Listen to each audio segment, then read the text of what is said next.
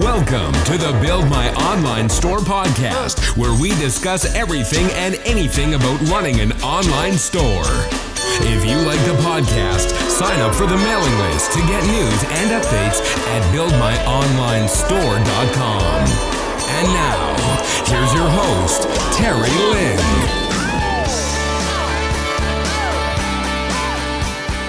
Hey, what's up everyone? Welcome to episode 16 of the Build My Online Store podcast. I'm your host Terry, and this week I have Colleen from the Expert Message Group, where she helps speakers and authors brand their business online. And so I found her off the Shopify blog where she does some guest posts, and I wanted to bring her on the show to talk about what you should be aware of when you're starting your e-commerce store and you're thinking about building your brand in terms of which paths you should take and also things to consider starting out. So in this episode, we'll be talking about rising above the noise, and we'll do case studies with two people that you may have heard of, Chris Guillebeau and Tim Ferriss, who are very successful online, and we'll talk about how they approach their brands differently. And we'll also talk about color psychology, site optimization, and much more. If you enjoy the show, please do leave me a iTunes review. I will give your business a shout out on the show.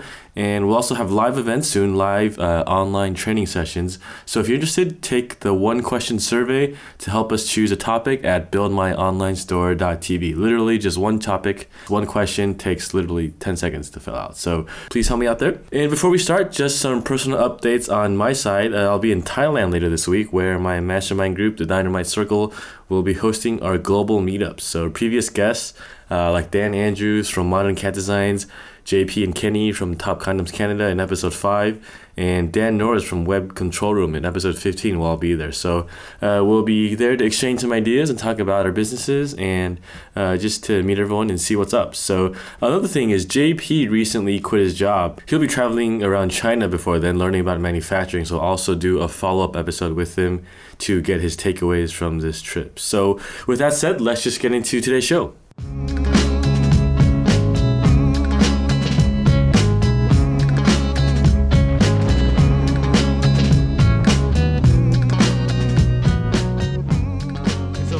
Get started. And so I found you on the Shopify blog. I think you wrote an article about solopreneurs and kind of some branding. So I wanted to kind of pick your brain a little bit, kind of go more in depth on that. And so can you just kind of give us a little bit about your background before we start?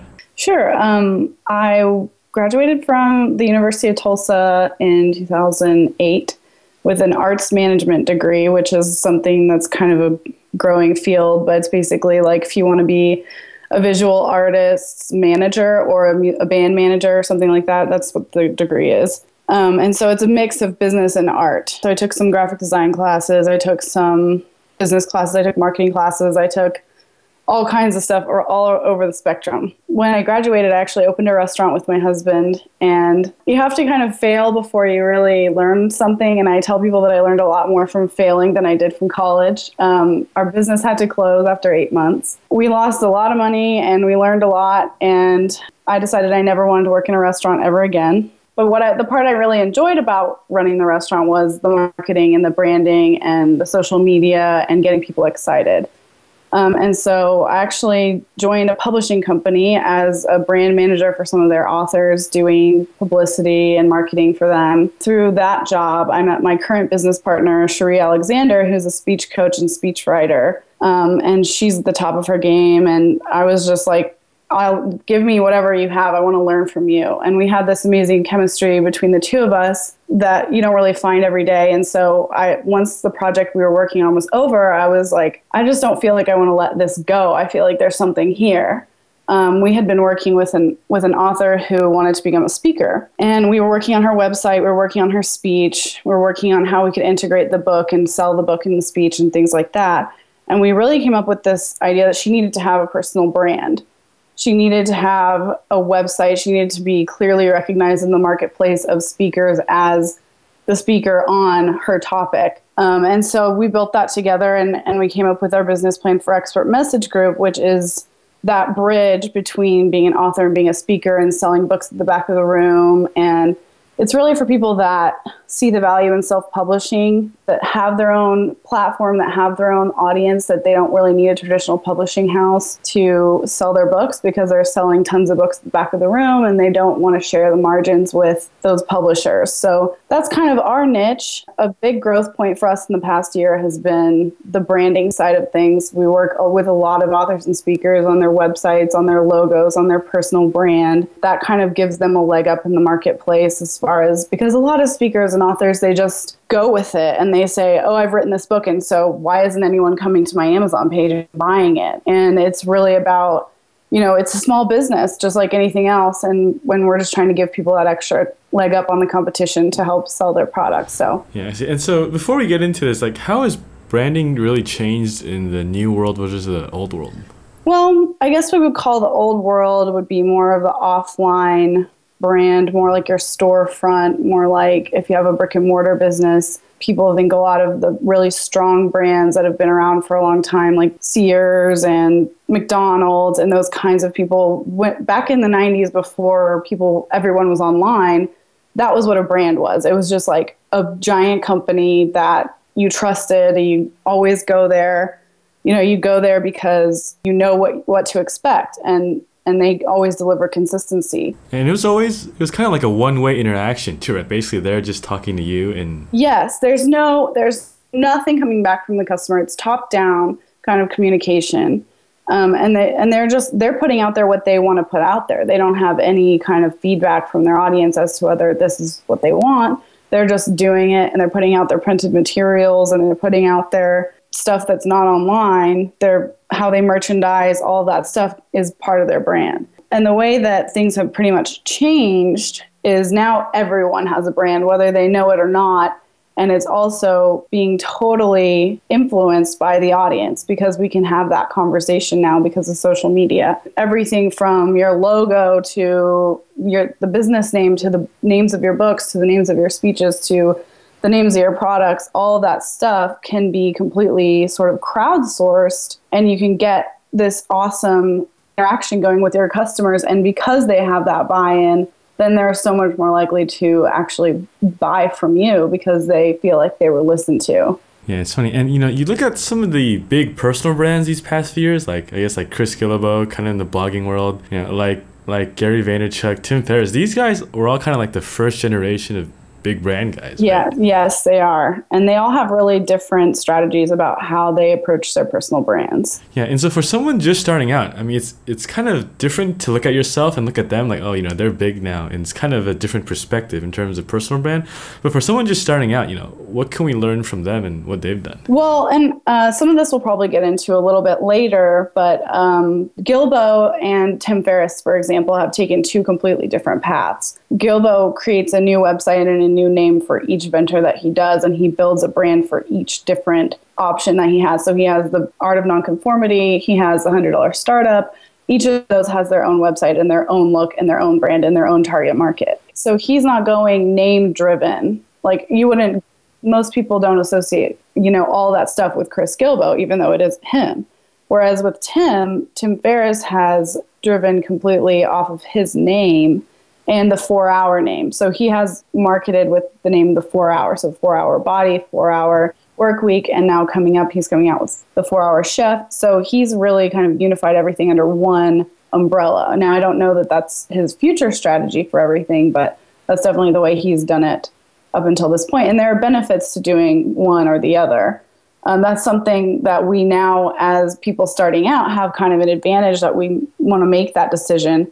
A lot of times, like with Tim, he didn't know that he was going to name it the 4-Hour Work Week until he tested that title. And that's what came back. He doesn't actually even like that title. And so he's just kind of going with the momentum on that. And he didn't know that that would be the brand he was trying to build until he was actually in the middle of the process. When we're starting out, we can actually sort of decide what trajectory do I want in 2 years, in 5 years, in 10 years. Do I want to be known as myself because that way I can talk on several different topics? Or do I want to be known as this brand that's the expert on this one thing that everyone comes to for information on that one topic? There's just a bunch of different ways to go. Okay. And so since we're on this topic, let's just kind of break each one down. So for a name-driven brand like, I guess, Tim's? Like, what are some advantages and disadvantages of going that method? Right. So the advantages of using your name and your personality are that you become known as an expert, as yourself. So the advantages are if you have a certain expertise, if you're a consultant, or if you have, information products or whatever that you're selling online, then people will search your name to find those products in your site. The more that they're searching your name, the more you want to, get in on that SEO and get up in the top rankings for people searching your name. Now, something to consider, if you have a name like John Smith, there are thousands of John Smith, and people are going to Google John Smith and they won't be able to find you because there's no way you're going to break into the top of that. Definitely look into what other people have your name on Google and what their rankings are, and can you beat them? Because if you can't, then it's something to consider to definitely go with naming something a company name that you can definitely get more traffic from the search engine that way. Yeah, kind of a funny story. I thought about starting this website as terrylin.com, but I realized there was actually a singer from the 80s, an Asian singer with that name. So I was like, that's... Yeah, I've had clients that have gone up against that. And I have a reporter in Las Vegas with my name. And so every time she has a story on TV in Las Vegas, it comes up and it's constantly refreshed. And so it's really hard to get anything up there if anyone's searching my name. Whereas there's no one else called Expert Message Group. So people search that and they automatically come to me on the first one on the page results. So that's something to think of course, when you're naming and deciding which direction you want to go. So if I have a really catchy name that I can dominate in Google, what are some downsides I should be aware of if I'm going that route? You've got to calculate in some time for people to become aware of you and your name. I'm not going to go to Google and search Instagram. I don't know what Instagram is. It's a made up word, same as Google. I mean, like, nobody knew what the word Google was. You have to sort of forge your own road there. So you're going to have less organic traffic coming to you. So you're going to need to punch up your keywords. So if your product is, scuba diving equipment, you need to be in on the top search results for people searching scuba diving so that they can come and realize that your site, Scuberific or whatever, is the best resource for that. Okay. And so let's talk about the other one. So if we name products like Chris Guillebeau does, and let's talk about that a little bit. Yeah, he has a really interesting strategy, which I'm not sure is the way that I would go, but I know why he does it the way he does. All of his products and all of his blogs have different URLs, and they have different target markets and different designs.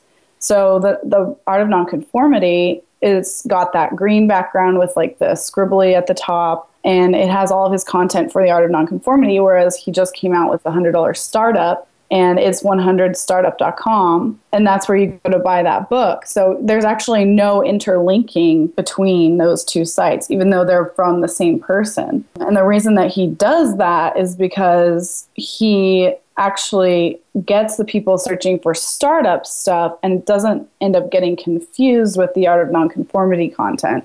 So his searches can be more pure for the different sites. It's not getting sort of intermingled. So in terms of targeting, it'll be more focused by... Yeah, it's more focused. And since he's such a pro at building a business really quickly, he knows all the ins and outs of getting to the top of the search results, within a week of putting your site up. So he doesn't mind that he has to sort of start from scratch with a new name every time. For him, it's just, I've been there, done that. It's like a process probably already by now, right? Yeah, whereas with somebody who's just starting out, that would be a lot more challenging to do because he has those tools at his disposal to, do the design and do the brand work on each one of his different things. A lot of times when we're solopreneurs, we don't have the resources to brand something new every year or every 6 months. So we want to come up with a brand that's going to last, something that's going to give us longevity and really get us a bang for our buck as far as that goes. Yeah, and he's kind of more low-key too, right? He doesn't really put his name on front of these projects, I see. No, it's definitely not about him. Definitely the content is the center point of his stuff.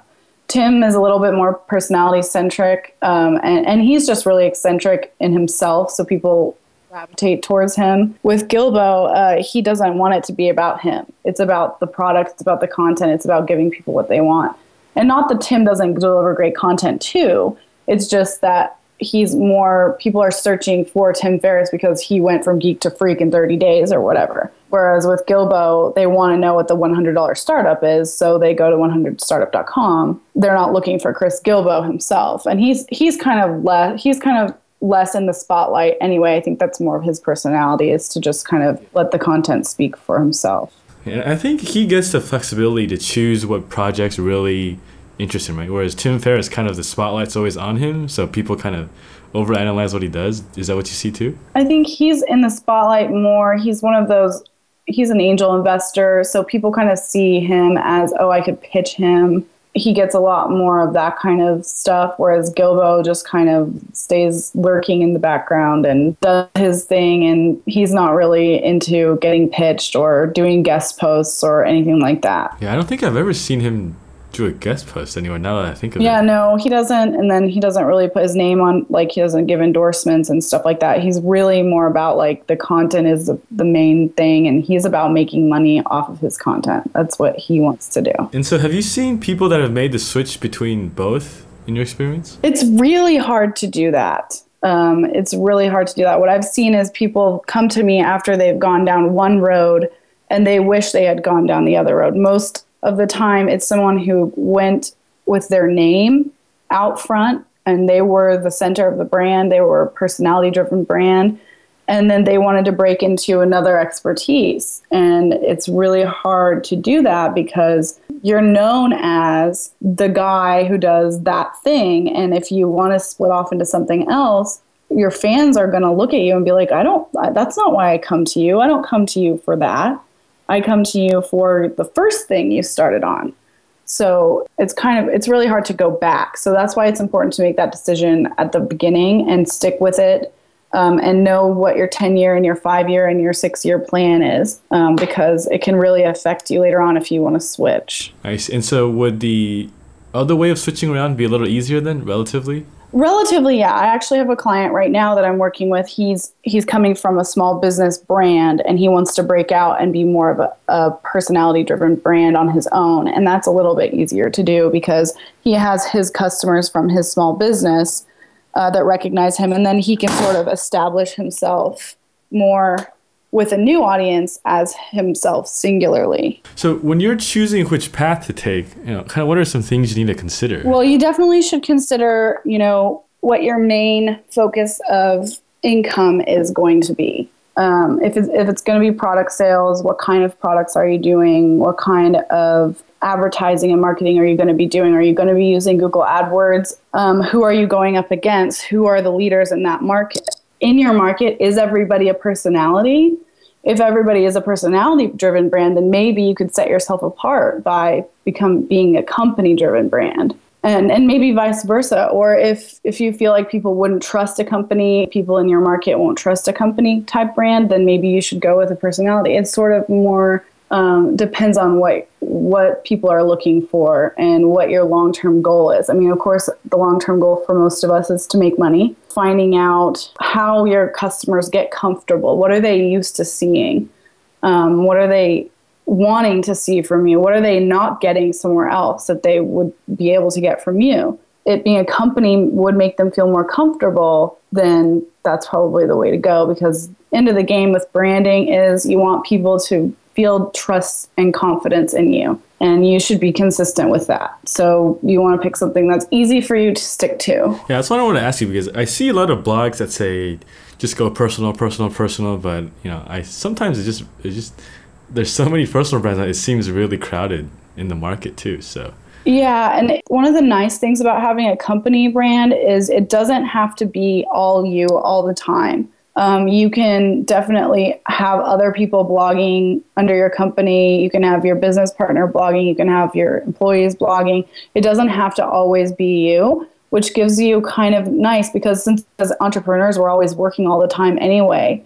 It's nice to be able to force some of that stuff out on other people and not have to do all of it ourselves. because it can get really overwhelming. Yeah, so that's something. So let's critique mine a little bit, right? So I chose Build My Online Store because I wanted someone to, when they search it in iTunes or when they see the website, they instantly know what it is, right? And is that what you got when you looked at it? Yes, I think your web address is really, I'm looking at it right now. Is it Build My Online Store? Yeah, buildmyonlinestore.com. I've noticed some people get confused with Build Your Online Store, so that's something I probably too late to change now. Well, yeah, I mean, either way, but did you go in to look at any of the search terms and see if people were searching Build My Online Store as a search? Yes. Build Online Store came up a lot, but a lot of the guys like Shopify kind of have that SEO dominated, so... Yeah, no, it's a good domain name. I think it was a smart way to go for you, especially because, like you said, Shopify, and there's a ton of experts in your space. So going more with a phrase-driven site name and domain name and stuff like that is probably smart. And it's probably easier to get them on into an under big umbrella of e-commerce than just to be a personal like terrylyn.com. That's kind of what I got too. Right. And when I hear terrylyn.com, unless you're a Tony Robbins or a Tim Ferriss, I don't know what you do when I hear your name. But when I hear Build My Online Store, I know, oh, that's going to help me because I have an online store. So it's better for me, from my opinion, and other people will probably argue with me, but if you're just starting out and you're wanting to build an audience, the best thing you can do is build off of organic SEO and do what you have done, which is find a phrase or something people are searching for and build off of that. That will build you faster than if you use your name. All right, so you mentioned, we really need to take a long-term view of kind of choosing which way to build your brand, but as we go along, like since branding is kind of an intangible thing, how can we find metrics to track where we're going? So I'm kind of confused about the question. It's just, do you mean like how can you tell if your brand is successful? Yeah, that's what I meant. Yeah, it is kind of an intangible thing. That's one of the things that makes it a little bit nebulous and people don't really understand branding. You can tell a lot by how people react to your brand. And if you start paying attention to the way they are when they email you at first contact and how much actual interaction you're getting. Are you getting a lot of interaction on your Facebook page? Are you getting a lot of retweets? Are you getting a lot of traffic on your homepage? And those are kind of the ways that we can tell, especially if we're building something from the ground up. You want to see some organic growth patterns. So it's okay if it's static for a while, but then you want to start to see it go up again, and then static, and then go up again. And if your brand is really resonating and people sort of get what you do at the very first glance, then that will happen. But if it's sort of static and you're not seeing those kinds of things, then maybe there's some things we need to look at about how the site looks.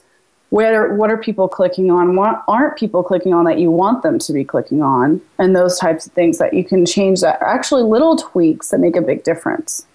So I guess it's the subtle signs that you need to look out for. That's what you're saying. Yeah, I mean, it's really about reading into what people aren't saying. And that's something that my business partner does really well because she's a body language expert. I mean, when people email you, are they being extra formal? Are they being extra sort of cautious and careful? If they are, then maybe your site is reading a little bit too cold and too professional, too formal, right? Or are they emailing you and being like, "Hey, bro, what's up?" I mean, and if that's the reaction you want, then you're doing the right thing. Like with Thrillist, have you heard of Thrillist? No, I can't say I have.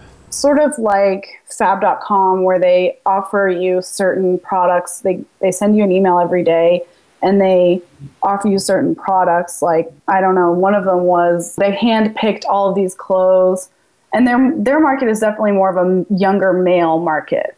So the way they write their copy, they write it really funny and it resonates with a younger male market. And so I'm sure when they get emails back, they get things like, "Hey, bro, I really loved that thing in the email today," because that's how they're addressing their customers. So you want to address your audience the way that you want them to see you. So this also goes into finding your own voice. You would be surprised how hard that is for people. I mean, even And not just young entrepreneurs. I've had this problem with entrepreneurs that have been in the business for years, and they still don't really know who they are and what they're offering their customers and how they're addressing their customers is sort of, hit or miss. I mean, maybe they get a couple clicks through on their eZine every once in a while, but they can't figure out what's really missing. And a lot of times it's because they're really too close to it to sort of see. And that's where having an expert, a branding expert, come in and analyze, how are you dealing with your customers? What are you saying to them? What aren't you saying to them that they're seeing? What's not being explained? Those kinds of things that you are so close that you can't see. Having someone else come in and tell you those things is invaluable because, as entrepreneurs, we're in it every day. Our head is down. We don't see those little things. We just are doing it. We're taking out the trash. We're sweeping up the floor. We're doing all the things that we have to do to keep our business running. And it makes it really hard to see how other people see us. And it's kind of like the story where they say if you're inside a bottle, it's impossible for you to look from the outside in, right? Yeah, that's a good one. So when you're telling entrepreneurs their brand, I'm sure some probably get a bad reaction, if something comes across the wrong way, right? Yeah, a lot of times they're surprised by what we find when we look into the jar from the outside and tell them what we see, and they get kind of upset. Maybe not upset, but just a little bit almost embarrassed or hurt. It's like your baby. It's like telling someone that their baby isn't as cute as they thought it was. It's hard to do that. People don't like to hear it. But once they settle with it for maybe a day or so, they really come back. They always come back and say, thank you so much. You were so right. I just didn't see it. For example, we had a client that he's a speaker and he's the U.S. weather expert. So he's an expert on hurricanes, he's an expert on tornadoes, and he does a keynote speech about weather. He came to us and saying, I just don't know where I'm missing the mark. I'm not meeting my sales goals. And we had to come and look at him and say, no one cares about weather. You're driving something down the throats of people that they don't want. And you never asked them if they wanted it. And you never talked to them about what they would like to see from you or what they found interesting. You just did what you wanted to do. And now you're surprised that nobody wants it. It's like, there's not a million of you out there. Yeah, it's hard. It's really hard sometimes. But they always come back and say, thank you, this is what I needed to hear. Yeah, and especially in this day and age where everyone is really, they can choose where to put their attention, right? They can just filter out everything they don't need because there's so much now. Yes, the noise is very deafening and coming across as sort of refreshing and exactly what someone was looking for is getting more and more hard because there's so much out there to go up against. Yeah, and so, to rise out of the noise, what are some kind of the 80-20s you would recommend? Right. So a lot of the noise is people who don't know what they're doing at all. So we can automatically rise to the top by delivering amazing content and giving people information that they're not getting anywhere else. That's automatically going to put you in the top 20%. But then what's going to put you in the top 10% is amazing design and intuitive functionality of your site. There are so few online shopping carts and online stores that I feel like I know exactly what I need to do next. Where you go and you're like, I actually want to give this person my money and I can't figure out how. I don't know where the buy button is. I don't know what to do after I put the buy button. I don't know if I don't want to go to PayPal. What do I do? It can be very confusing. So if you actually set out and design your site and spend the money up front, which I know is hard. A lot of people don't want to do that. But if you spend the money up front, get that design to be more functional and more intuitive, you will see a lot more return. Yeah, one thing I noticed lately, I think there was the blogosphere was going around they were analyzing the iPhone 5 landing page. And you notice it's very, very clean. And basically you only have 2 call to actions and there's nothing else you can do. Yeah, and I bet you they spent the last 2 years designing that page to be that simple. Benjamin Franklin, I think, is the one that said, if you want me to speak for an hour, I'll write a speech in 30 minutes. But if you want me to speak for 10 minutes, it'll take me 2 days to write the speech. So it's the less you have to convey the more you need to think about where those buttons need to go and where that copy needs to go and how short it needs to be. Those things are really strategic, and you have to put a lot of thought into that. And especially since every e-commerce store can have their own design, it makes it very uneven no matter where you're shopping too, right? So. Yeah. I mean, since you're using a lot of templates, a lot of people are on WordPress using the free templates and things like that.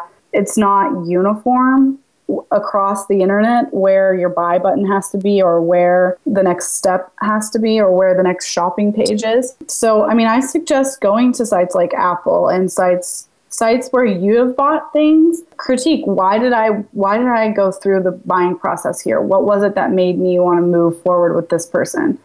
And really think about your thought process and how you can integrate those things into your site. I guess the other kind of spectrum would be Amazon, right? Where it kind of is a really complicated page, but you're so used to the experience that they even have like one click now. It's like yeah, Amazon is kind of like they've become almost like one of those old school brands we were talking about.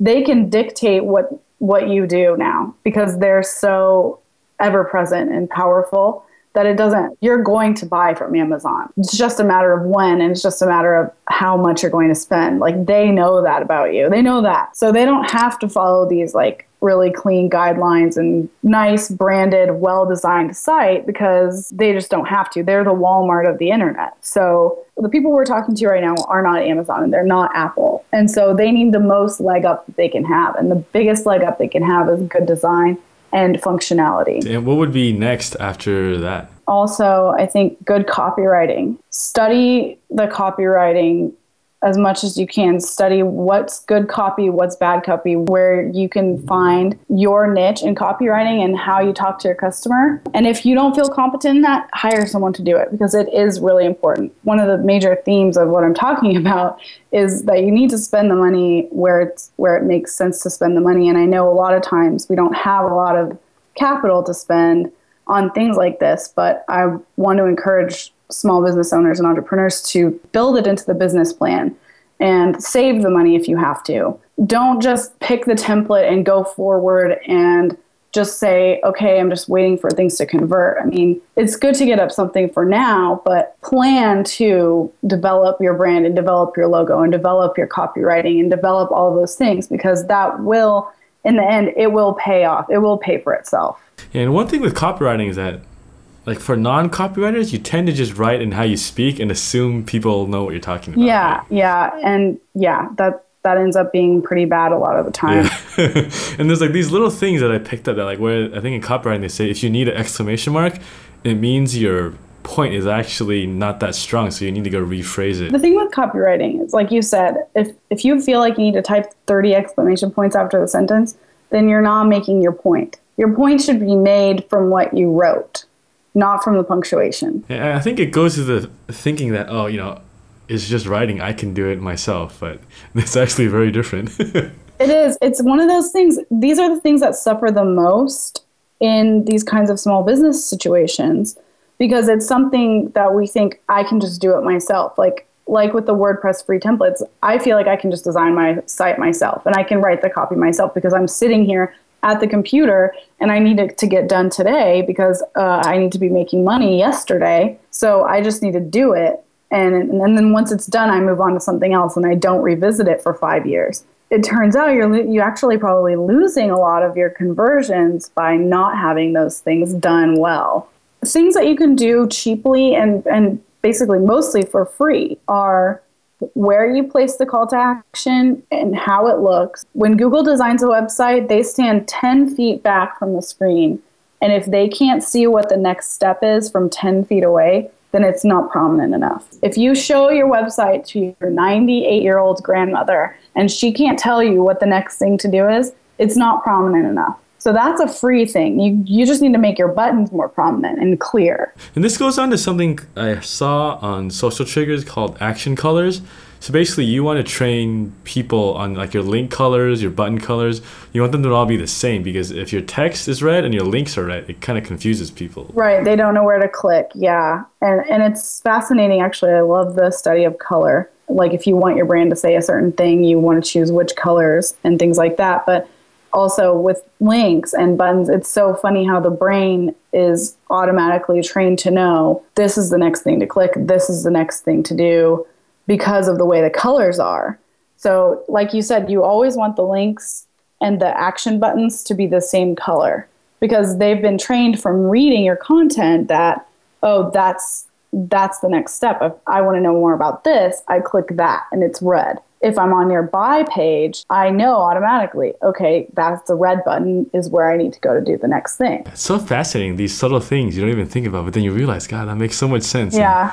And it's so amazing. Like 90% of people, if you talk to them about why they bought something, they won't be able to tell you why. Yeah, exactly. And this is something I picked up on my site too. Like I think my main phrase on the site is orange, so I put all my sign up buttons and links as orange too, just to make it consistent. Because I would have never thought about that if I didn't stumble upon this. I would just made it like blue or something, because I thought it looked cool. Right. Yeah, exactly. And one of the advantages too of starting your brand from scratch is you get to make those decisions. And so I do encourage people, if they're not going to hire a branding expert, I do encourage people to do research on the color science and things like that. I'm working with a client right now in the travel space.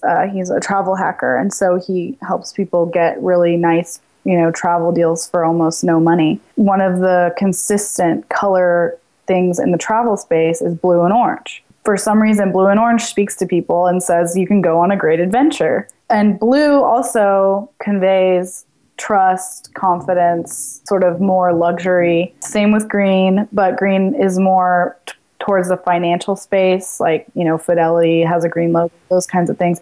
There's a lot of really cool research on color and how to use color in your brand and what it's going to say to your customer. So I encourage people to look at some of that stuff. Yeah, Southwest is orange and blue, right? And also Travelocity, Expedia is blue. A lot of the travel booking sites are blue and orange. So we went with a blue and orange dominant theme. Also, blue is like sky, so you're like flying. There's a lot of sort of subconscious things that are happening that so much of it we don't see. Yeah, like I live in Asia now. A lot of airlines use green, actually, like Eva Airlines, Cathay Pacific. Yeah, and it's also cultural too. A lot of so if you use red in America, red actually supposedly makes you hungry. It also makes you want to hurry. So a lot of fast food chains in the US use red, whereas in Asia, red means passion and good luck. And it's more of like an elevated sort of richness, those kinds of words come to mind in Asia for red. So it's funny that a lot of times it doesn't translate cross-culturally. Those are also, look where your site traffic is coming from. If a lot of it's coming from Asia or a lot of it's coming from Australia, then the research needs to be, what does it mean for Australians or what does it mean for Asians? Not what it means for the West Coast or wherever you happen to live. Yeah, that's interesting because if your traffic's in one area but you're using colors that apply somewhere else. Yeah, and you're thinking, I'm doing such a great job. It's conveying exactly what I want. And really, orange means crap wherever your customers are coming from, so. Yeah, all right. So let me ask you, I think I only have a few more questions left. I have kind of like a big picture one. So in the earlier, we talked about kind of the name-driven brand versus the personality one. Which one do you see kind of trending bigger in the next few years? If there even is an answer. I work with a lot of people that are name-based, just because they're speakers and authors, and that's how they make their bread and butter is on their name, and they want people booking them on their name. Probably say more people are doing that, but it's funny that's actually against my recommendation from earlier. Is that I would have those people create a company name based on where they want their customers to come from, what are their customers searching for, so that they can build some organic traffic, because I'm not going to just search Susie Smith out of nowhere for no reason. So you have to do a lot more legwork to get people to sort of see you that way. If there were so many personalities in the future, the noise would just be even bigger, right? Right, and that's the thing about right now that everyone's sort of discovering is, everybody has a personal brand. If you have a Twitter and a Facebook page, you have a personal brand, and it's your name.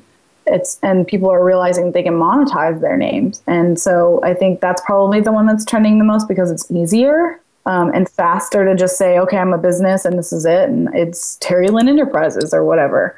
I think that's just where people are going, but I don't necessarily think it's the best way to go. Yeah, and when I see this kind of view we're talking about, is like I see it in the social media industry where kind of everyone goes by their own name, but it's like there's so many social media people, like experts, and they're like who do you even choose, right? But I guess Yeah, you fade so far into the background of noise. Like I have so many things that I have to remember in a day that have to do with my life and what I need to do. Like I need to go to the grocery store. I need to do this. This is my list of things I have to do today. I'm not going to remember your name. In the name of being memorable and standing out, I say start a company and have that be what you work under, because there's a lot more flexibility there. and you can already target with your company name into what you're about too, just right off the bat too. So yeah. Yeah. And people know what you do already.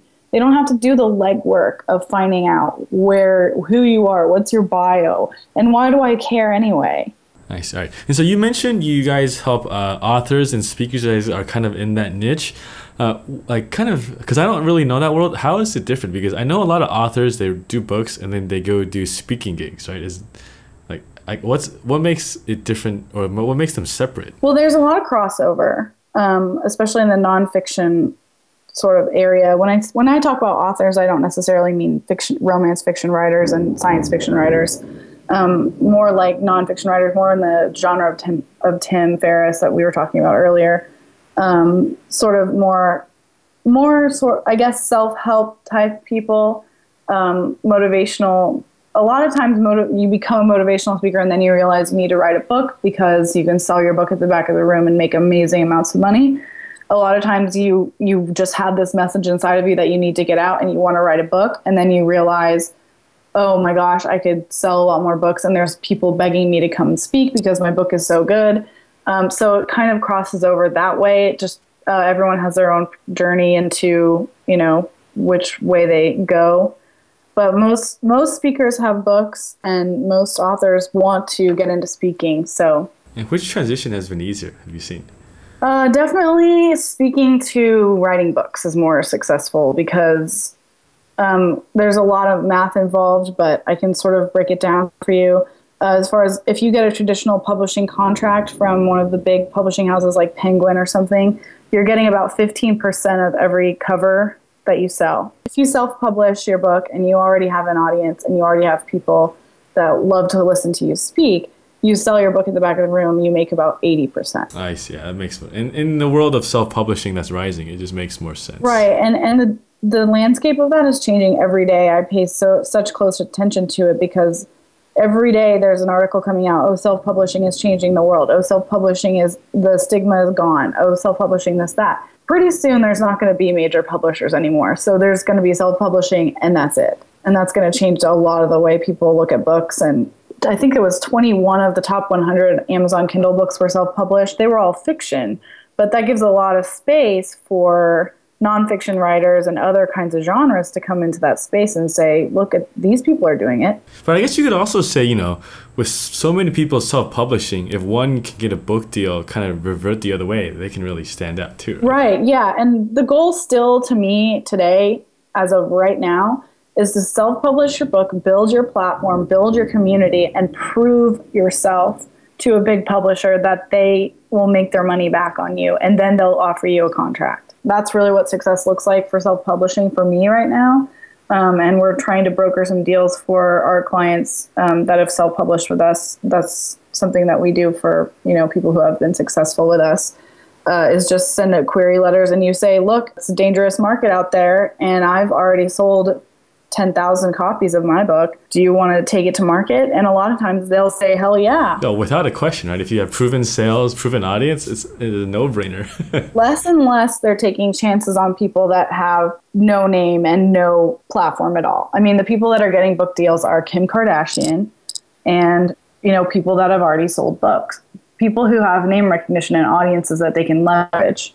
Because the bottom line, and this is why they're probably going to go out of business, is they don't do a lot of work.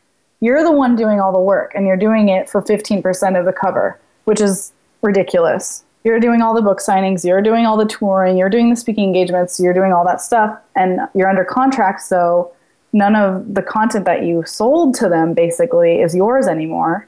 less and less it looks like a good deal for small business owners to do that. I mean, I guess they had the advantage when distribution was still in their hands too, and now self-publishing is just Right. Yeah. See, now Amazon is the king distributor. All the bookstores in the U.S. at least are going out of business. I mean, Barnes & Noble can barely stay afloat, and that's because of the Nook. And Amazon is really where everyone's buying books. I can get on Amazon today. I can put up my book on Amazon today and it'll be published. And they're giving like Kindle Fires away basically for like a ridiculously low price too. So. Yeah, they're really hard to compete with. They're changing the game 100% every step of the way. Yeah, okay. And so I think that's it. So can you tell us about kind of Expert Message Group and what else do you guys do? Sure, yeah.